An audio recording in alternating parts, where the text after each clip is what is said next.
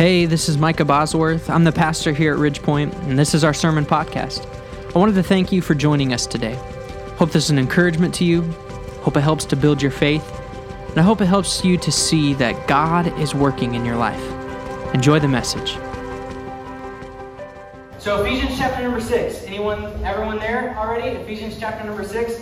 We are going to be in verse number 10, beginning in verse number 10 this morning, and starting to get a little bit to another transition in the book of Ephesians, but really it's still under the umbrella, so to say, of living out the gospel. But specifically, today we're especially going to see, Paul says, none of this is a game. Okay, everything we've been talking about, this has real life. It has weight to it, is what Paul is really about to tell us. There is a war going on that we are a part of, and we need to recognize that and get engaged in that war. And we're really going to see that, especially the next few weeks, as we uncover what Paul says in the next few verses. But today, we're really going to be introduced to the fact that we are at war. This is war. So Ephesians chapter number 6, and starting in verse number 10, the Bible says this: "Finally, my brethren, be strong in the Lord and in the power of his might. Put on the whole armor of God, that ye may be able to stand against the wiles of the devil. For we wrestle not against flesh and blood, but against principalities, against powers, against rulers of the darkness of this world, against spiritual wickedness in high places. Wherefore, take unto you the whole armor of God, that ye may be able to withstand in the evil day, and having done all, to stand." Heavenly Father, Lord, we come to you once again this morning, and we ask that you would bless this time in your word. Lord, would you help us to have open minds and hearts to hear from you what you have for us through your word. Lord, I pray that every single word that comes out of my mouth, my words, Lord, that so oftentimes fail, may they be bolstered and strengthened by your words that never pass away. Lord, would your word truly speak to us this morning, and would your spirit do what I cannot this morning, and that is encourage and challenge and strengthen your people's hearts so that we might be able to live out what we hear in your word. And we pray all this in Jesus' name. Amen. Amen. As we've traveled through the book of Ephesians, we've seen Paul's train of thought really rally behind two different concepts. Of course, we've consistently brought up this flow of thought being gospel identity, and then that gospel identity flowing into gospel living. But among these thoughts are some interesting words. As Paul unpacks this continuous thought of being in Christ, he gives some interesting wording. We see a few times early on in the book that we are seated in Christ. We're seated with him in heavenly places, and that we're sitting in our position in Christ. Our identity is seated firm in who Christ is and what he has done for us. We ourselves are seated with him in heavenly places, from which all of our spiritual blessings flow. And then, as we've seen the last couple of months especially, he transitions into not being just seated in Christ, but walking in Christ. He uses the word walk continuously for quite a few verses in this book, as he unpacks how the gospel isn't just something we're seated in and positioned in, but also something that is lived out. It's something that we not only are to enjoy. The gospel is not just something to enjoy and to rest in, but the gospel is something that we should actually be fleshing out each and every day in our lives and living it out. The way of Christ should be lived out tangibly in our marriages, in our homes, in our workplaces, and in society, and all throughout society. And then today we see another transition take place. Instead of being seated in Christ or walking in Christ, we see Paul talking about standing in Christ. The connotation seems to be that the gospel is not only something to be seated firm in or to be lived out, but also something that is to be defended. There's a real enemy who is constantly and consistently attacking the things of God, the purposes of God, and the people of God, and that includes us. Because of this, we need to understand we are at war. But sadly, many Christians do not realize this, or if they do not live as though this is reality, that we're at war. And if we get anything from the message today, what I want us to recognize is this: we are at war. Make no mistake about it. Yeah. We are at war, and we need to wake up and engage in the battle. No more playing around. We must go to battle. I love how a man by the name of A.W. Tozer said it, and this is more of a lengthy quote. I don't normally just read off. In fact, they tell you in if you ever take a speech class and public speaking, they tell you not to read lengthy quotes. So I'm about to break that rule, but this is just too good, okay? Listen to what he says about this. He says this: in the early days, when Christianity exercised a dominant influence over American thinking, men conceived the world to be a battleground. Our fathers believed in sin and the devil and hell as constituting one force, and they believed in God and righteousness and heaven as the other. By their very nature, these forces were opposed to each other forever in deep, grave, irreconcilable hostility. Man, our fathers held, had to choose sides. He could not be neutral. For him, it must be life or death, heaven or hell. And if he chooses to come out on God's side, he could expect open war with God's enemies. The fight would be real and deadly and would last as long as life continued here below. Men looked forward to heaven as return from the war, a laying down of the sword to enjoy in peace the home that is prepared for them. Sermons and songs in those days often had a martial quality about them, or perhaps a trace of homesickness. The Christian soldier thought of home and rest and reunion, and his voice grew plaintive as he sang of battle ended and victory won. But whether he was charging into enemy guns or dreaming of war's end and the Father's welcome home, he never forgot what kind of world he currently lived in. It was a battleground, and many were wounded and slain. That view is unquestionably scriptural. Allowing for the figures and metaphors with which the scriptures abound, it is still a solid Bible doctrine that tremendous spiritual forces are present in the world. And man, because of his spiritual nature, is caught in the middle. The evil powers are bent upon destroying him, while Christ is present to save him through the power of the gospel. To obtain deliverance, he must come out on God's side in faith and obedience. That, in brief, is what our fathers thought, and that, we believe, is what the Bible teaches. How different today. The fact remains the same, but the interpretation has changed completely. Men think of the world not as a battleground, but as a playground. We are not here to fight, we are here to frolic. We are not in a foreign land, we are at home. We are not getting ready to live, but we are already living. And the best we can do is rid ourselves of our inhibitions and our frustrations and live this life to the full.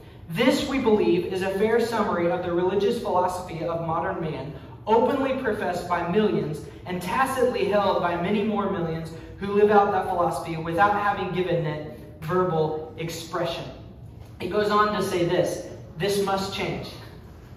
A right view of God and the world to come requires that we have a right view of the world in which we live and of our relationship to it. So much depends upon this that we cannot afford to be careless about it. This world we live in is not a playground, but a battleground. Yeah. My friends, we are at war. Yeah. We are.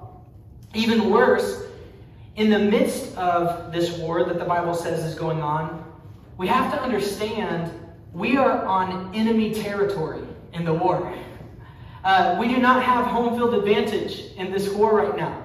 The Bible calls this planet that we call home, it calls it the dominion of Satan. Mm-hmm. And you were born not in a world that has already been redeemed by Christ. You live in a world that is run by the powers of evil. And those powers of evil have been there since your birth. They preceded your birth. And unless Jesus comes back in your lifetime, they will be here long after you leave the earth. And in the midst of this war, you found yourself to be a combatant. And there is no, I haven't chosen a side, okay? You might be here and think, no, I haven't taken a side. I'm just an innocent party in all of this. But actually, here's the truth. Regardless of if you've taken a side, you are already the enemy of God. And we'll see that in just a moment. There is an adversary that is against you, whether you have chosen a side or not. And our passage today begins to describe a spiritual war that every single one of us have been a part of since birth. And the question is not whether or not you find yourself in the midst of a battle or in the midst of a war. The question of this passage is, how do you prepare for the battle? That is what the question is of this passage. So, if I would have started the message out by asking this, how many of you feel like life is a battle? Most of us would probably go, yeah, right? Like life is definitely war. You would think so because it seems that each and every day, just to get up and go to work is a battle. That just to keep the marriage relationship going is a battle at times. And to care for your children the way you're supposed to. And to pay your bills and to pay your taxes. And then on top of all that, to watch the world fall apart as it so often seems to be doing. And so many of us, we would hear, is life, does it feel like life is war? Does it feel like life is a battle? We'd say absolutely yes. The problem is many of us may be thinking of the wrong war. Or a sub-war, I should say. A sub-battle of the ultimate battle that's actually going on. Because many of us think in terms of political war, or cultural war, or relational war, or business or school as war. But in reality, there is a broader, bigger war that places itself over all of these things. A war that goes all the way back to the days of Adam and Eve. A war that you and I are caught up in. And it is spiritual warfare. Spiritual warfare. And this passage of Scripture, which we'll be covering for really the next couple of weeks, teaches us how you can be prepared for that war. So let's consider for a few moments how we can prepare for spiritual warfare. And I want us to see first and foremost, if we're going to prepare for this war that we're already a part of, but we need to be prepared for it. If we're going to prepare for this war, you need to first of all know your enemy. You need to know your enemy. Verse number 12 says, "For we wrestle not against flesh and blood, but against principalities, against powers, against the rulers of the darkness of this world, against spiritual wickedness in high places." See, here's one of the biggest dangers in the life of many Christians today. It's that you assume that your enemy is somebody that is actually not your enemy. Too many of us see other people as the enemy who are not the actual enemy. You may think, no, Pastor, I know my enemy. She sleeps next to me every single night. Or we know our enemy. Me and my spouse, we have a united front against the children, our enemy, right? And we keep them at bay as much as we can. And I know my enemy. It's my boss or a coworker or a politician or a political party or a customer at work. Well, I know my enemy. No, Pastor, you said I have an enemy. I know who it is. But the Scripture says we don't fight in this battle against other human beings at all. We fight demonic forces, is what it says. This is talking about different classifications of demons when it gives all of these different kinds, principalities, powers, rulers of the darkness of this world, classifications of demons of Satan and those who follow him.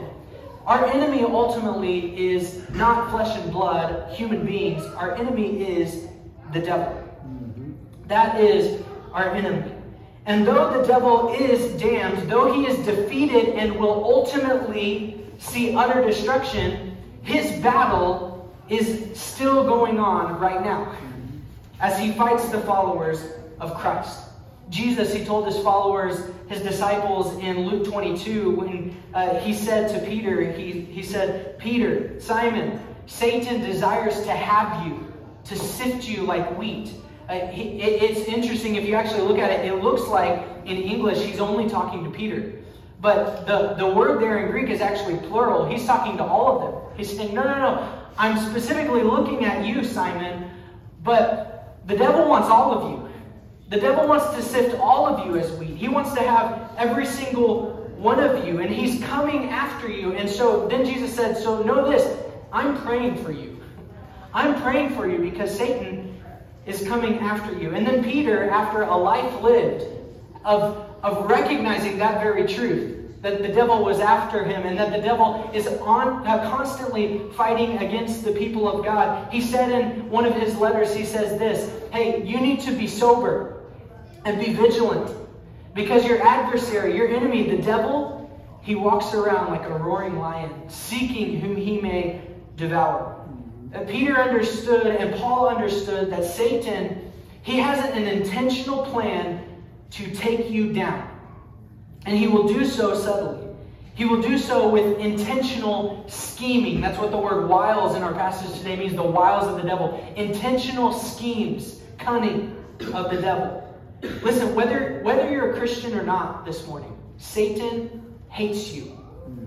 He hates you. See, Satan's origin story, if you will, goes all the way back to a time where he was one of the angels in the presence of God. He was known as Lucifer, and he was created as a beautiful creature, as a musical creature even.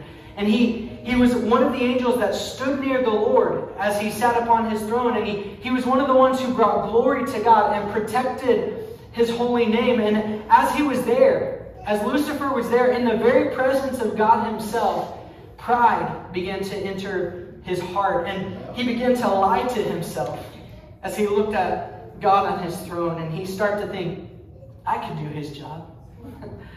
and sadly, we do this too. Every time we question God's sovereignty or question God's goodness or question how he works in our lives or in the world, in those times we are thinking really the same thought as Satan, saying, God does a pretty good job on his throne, but I wonder what would happen if I was sitting there and was in control. And the answer is, that thought is rebellion against God Almighty. It is pride in our hearts, as it was in Lucifer's heart. And he says and thinks to himself, I can do this job. I can sit on that throne. In fact, I will, is what he says. I will ascend to the highest. I will be like the Most High God. And ever since that day that he said this, there has been a spiritual war going on. And we find ourselves in the midst of this war. But when this happened, there was a spiritual battle that took place. And a third of the angelic beings, the Bible tells us, had started already to believe Satan had their best interests at heart. And as a result, they all get thrust out, kicked out of heaven, and they're completely rejected by God, the one against whom they rebelled. Okay, Pastor, I understand that, but why does he hate us? Because of the next thing that God did. After all of this has taken place, it tells us in the Bible, back in Genesis, that God comes down to a planet called Earth, and he takes up dust of the earth and creates and molds the first human, Adam. And he breathes into him the breath of life. And man becomes a living soul. You say, why would Satan hate that? And God was a creator, and he was just keep on creating. Here's the reason, because it tells us in Genesis 3 and other passages as well that when God created man, he created man and woman in his image. In his very image. The one thing Satan wanted more than anything was to be God. And now God has gone down to dirt and made something out of dirt that is in his own image. And from that moment, you became the enemy of Satan. He hates you because of who you remind him of. He hates you. And so he came after our mother first, Eve, the mother of humanity. And then our father, Adam, he convinced them to eat the fruit, and they decided to doubt God and to sin. And that sin passed down from their life to your life, and the devil has continued to fight mankind ever since. And his plan is really very simple. Satan's plan is really very simple. It's this. If you are not a believer in Christ, Satan's plan against you is to keep you from becoming a believer in Christ. To keep you from salvation. You're currently on your way to a place called hell, and Satan will do all that he can to distract you and to deceive you and to occupy you with things until the day that you die, so that when you die, you have never come to trust in Christ, so that you will live one day in utter destruction.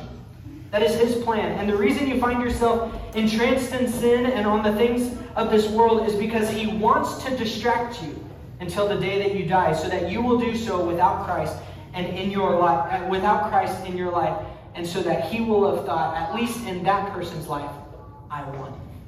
That is his plan. That's the devil's scheme for you right now if you are not a believer. Well, how do I defeat that? Well, God has brought you here to this moment, and maybe to many moments, that you could hear the gospel and you could receive Christ as your Savior. Now, you can rebel against God and not accept his free gift of salvation and reject him as Savior, like the devil rejected him and like many people in mankind have chosen to reject him. Or you could receive Christ as your Savior and you will be, what the Bible says, saved. And if you've never done that, you should do that today. Accept Jesus Christ as your Savior. If you have any questions on how, find me after the service. I'd love to show you from the Bible how you could know that. However, many in here, we are saved. We do know Christ. And you say, well, I am a Christian. It looks like I beat him. The devil's plan to get me down and to make me die without Christ and to live in utter destruction forever. I beat him by trusting in Jesus Christ. Well, here's the devil's plan for you now that you are in the war as a Christian. You've chosen your side. Is he wants you to, first of all, forget that you're in the war. He wants you to forget you're in the war. He wants to lull you to sleep. And one thing he'll do, he will subtly distract you with sin. He wants to entrap you in sin. He doesn't just automatically get you stuck in sin. He starts out subtly. People just aren't all of a sudden addicted to things they shouldn't be addicted to. People aren't just all of a sudden entranced in sexual sin. It starts with small temptations and attacks from the devil and turns into that addiction, that stronghold in their life. People aren't just all of a sudden not in church at all and not doing any of the things of God. The devil started with subtle attacks. Like maybe nobody noticed I was gone last week. I came this week and nobody said, hey, they missed me last week. Someone was sitting in my chair this week. Little things that we laugh, but it's serious. That the devil will use whatever he can to plant little seeds of doubt in our minds that eventually, ultimately, he will get us completely gone from the things of God. And we are convinced by him too often of ideas or of sin not being as detrimental to our life as it actually is. He's wily and he is calculated. And he will distract you with sin, and he'll distract you in other ways so that when times are good, you will focus on all the awesome things that you have instead of God. And then he'll distract you in the times that are bad. He'll convince you to focus on other elements of the battle that are not spiritual in nature. And one of the greatest ways Satan distracts us is by convincing us that someone other than him is our enemy. Other humans, we have to realize, are not the enemy. Satan is our enemy. I believe it's very important for us to notice why Paul says, hey, you don't wrestle with flesh and blood, it's spiritual warfare. Because he just got done talking about how we're supposed to fight for godly marriages and fight for godly homes and fight for godly workplaces and what we're going to do in the workplace. He just talked about all of these relationships, and now he's talking about war. And it's very easy for us to think, well, this is war. And what he's saying is, no, that this is only war because you have an enemy that's not those people that you're warring with. You're too often looking at those people as the difficulties come in your home and in your marriage and in your workplace. You're looking at them as the enemy, but ultimately you need to understand Satan is the enemy. You might think, well, but Pastor, there's actually a lot of humans I don't like. And it seems like they're working for the enemy. When I hear about what they're doing and what they say, it seems like they're working for the enemy. Well, it actually tells us in the Bible, I believe it was when Paul was talking to Timothy in 2 Timothy, his letter to him, he tells us who these people are, and he tells us they're not the enemy, they're actually captives of the enemy. There is no human that is your enemy, spiritually speaking. The enemy, though, has captured humans. And Paul tells Timothy, don't fight with these people. Instead, with patience, persuade them in the Word of God. Patiently win them with love. Patiently win them with mercy and goodness toward them while speaking the truth. And God may work in their heart that those who are held captive currently by the enemy may be released and then come to the right side. But what we often like to do instead is get our mind off the real enemy and point at other human beings as the enemy. And this is truly a classic tactic of the devil. He will often cause mischief and then point at another human to make you hate them instead. I don't know if you ever did this as a kid. To be completely honest, I still do it. Where I walk up to someone and I tap them on the shoulder and look the other way so they think someone else did it. You ever done that before? Okay. Classic Satan tactic in the spiritual battle. Yeah. He will cause some kind of mischief. He will cause some kind of trouble in your marriage or in your home or in your workplace or in the church.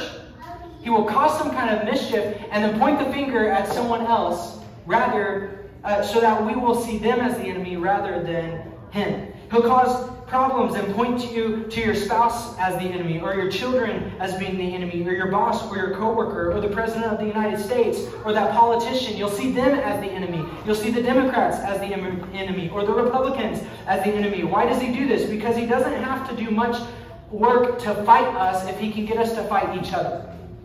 He doesn't need to. It's really, honestly, kind of a brilliant tactic for him. To just get us to fight in our marriage and fight in our home and fight in our community and fight in our nation and nation fighting against nation. And this is brilliant because we often don't even recognize it's him doing it. Mm-hmm. We look at other people as our enemy. We must recognize who the enemy really is. Satan is our enemy in this spiritual warfare. Yes, indeed. He wants you to forget that, but although he is our enemy, and I want to bring that to our attention. I don't want to make too much of Satan.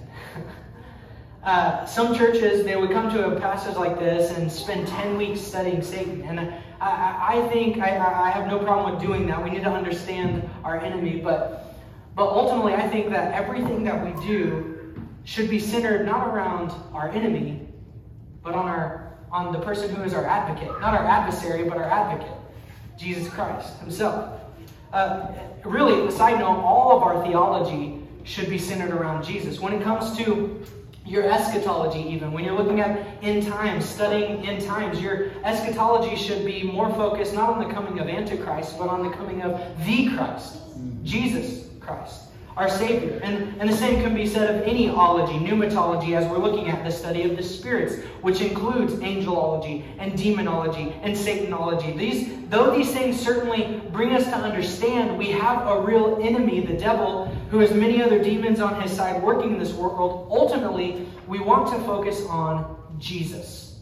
Which is why it's so important for us to notice, and I think it's important, it's the reason that Paul put this first. I didn't put it first because I'm preaching, so I get to pick which order I put my points in. But Paul brought this first to say not only should we know who we're fighting in this war, knowing our enemy, but we also need to understand where our strength to fight the enemy comes from. We need to know our power source.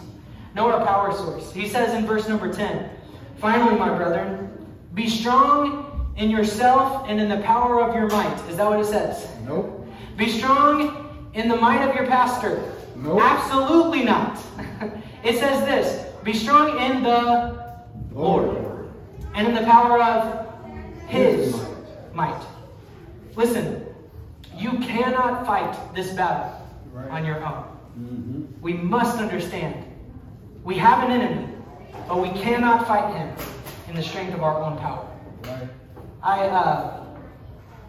I remember I've only been in one fight in my life. Okay, so I'm about to share with you the time that I had my only fight. It was in 7th grade, and I started the fight with these two guys who had been picking on me. I was a pipsqueak in 7th. Really, I was a pipsqueak until my senior year of high school, but I was a pipsqueak in 7th grade. This small little weakling who was in band, who was a nerd, who had just told a girl he loved her. Like, I had plenty of stuff to make fun of me about, okay? But they just continuously came after me, and eventually I got tired of it, and I decided I'm going to do something about it. And so I, after school one day, went up to them, went straight to them, and I just swung for the fences with my fist at one of them.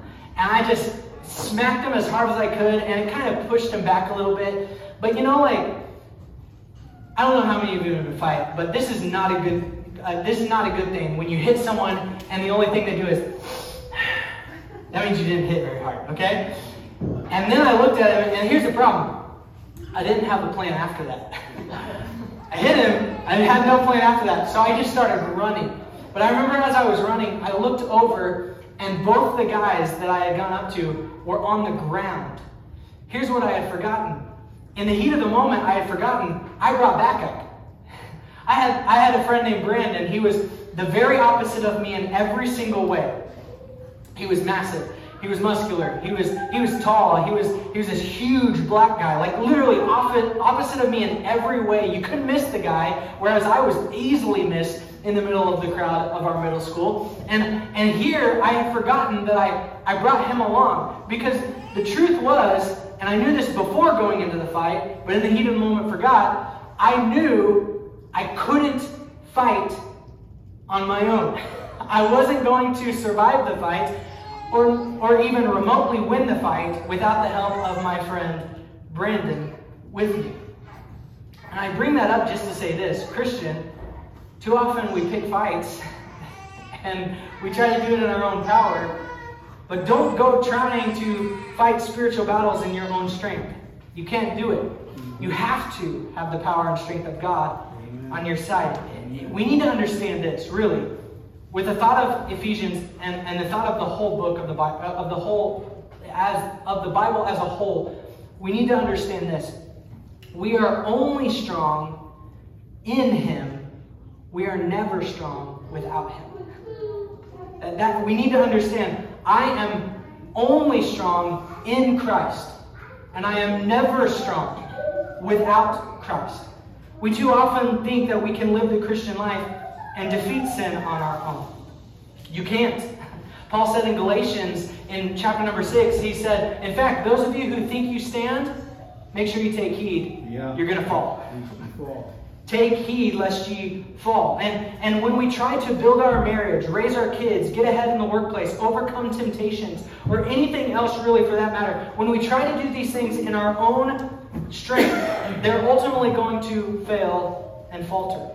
Jesus, he said to his disciples in John chapter number 15, he said, hey, you need to abide in me, and I in you. You need to be in me, for without me, you can do nothing, he said.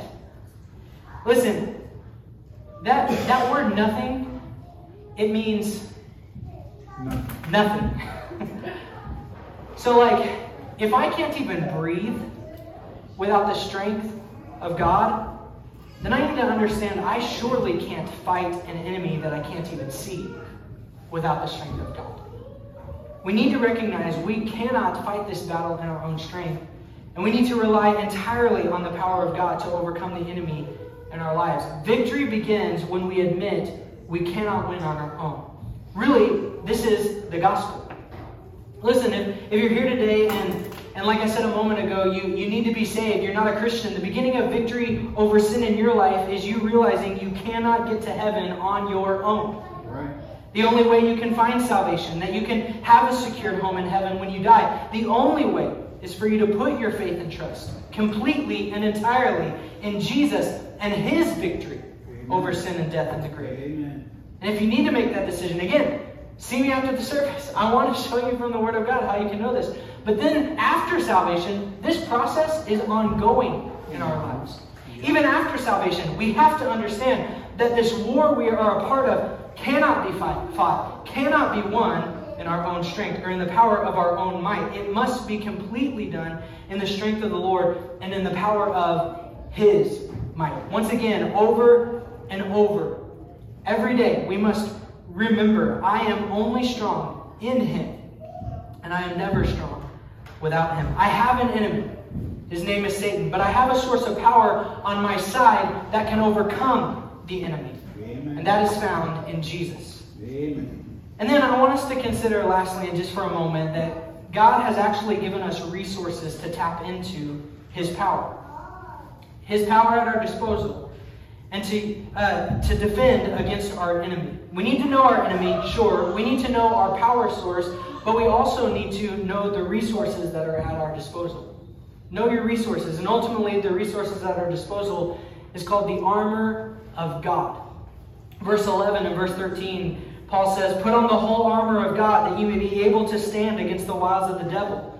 In verse 13 he says, take unto you the whole armor of God, that ye may be able to withstand in the evil day, and having done all, to stand.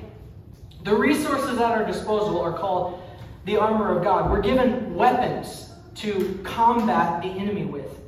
And for sake of time today, we're not going to actually get into all the specifics of the armor of God. You got to come back next week, so we're going to look at that. I've never really done that before. That a point is an introductory thought into another one. But you got to come back next week to know how we use and what the actual specifics of that armor are for us. It's so important. So make sure to be here next week. But let me just give us a clue about these weapons. Okay? Paul said this about our weapons in 2 Corinthians chapter number 10. He says, "For though we walk in the flesh," we live in the flesh right now on this earth.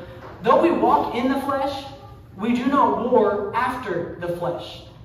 And this is what he says about our weapons. "For our weapons the weapons of our warfare are not carnal, they're not fleshly, but mighty through God to the pulling down of strongholds." The war we're fighting is spiritual in nature. We've talked about that. Therefore, the resources at our disposal that help us to combat the enemy in the power of the Lord, those resources are spiritual. So, we need to take up our armor and fight in the power of the Lord. Listen, we have a real enemy. We do. A real enemy, Satan, and he hates you. So, stop fighting with each other and stand together to fight against the devil. He would love to take us out. But we need to gird your armor on, as the hymn writer said, and stand firm, everyone. Resting on his holy word, get in the fight. Stand your ground and stand for Christ. We must not stand idly by while the enemy attacks. And we must understand he most certainly will attack. We need to recognize the real enemy, and as Paul said, stand. Withstand. Stand strong in the power of the Lord with your armor on and ready for battle. Satan, he will constantly and consistently try to attack you. He will. He'll attack your marriage. He'll attack your home. He'll attack the church. He will constantly attack. But our job is to stand against those attacks.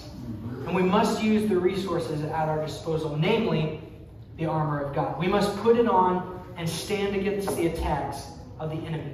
We need to, in our mind, understand Satan will attack, but in my mind, I know, no, you will not have this marriage. You will not have this home, Satan. You will not have this church. We are going to stand.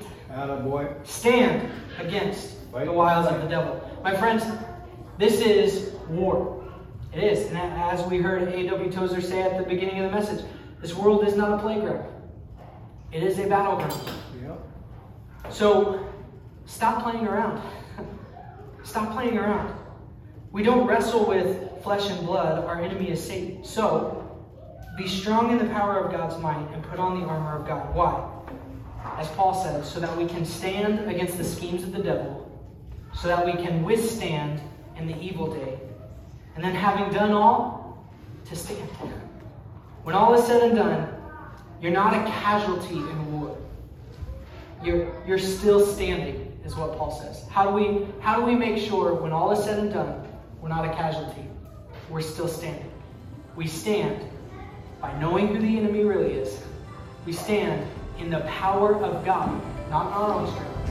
And we stand with the armor that God has given to us, ready for battle.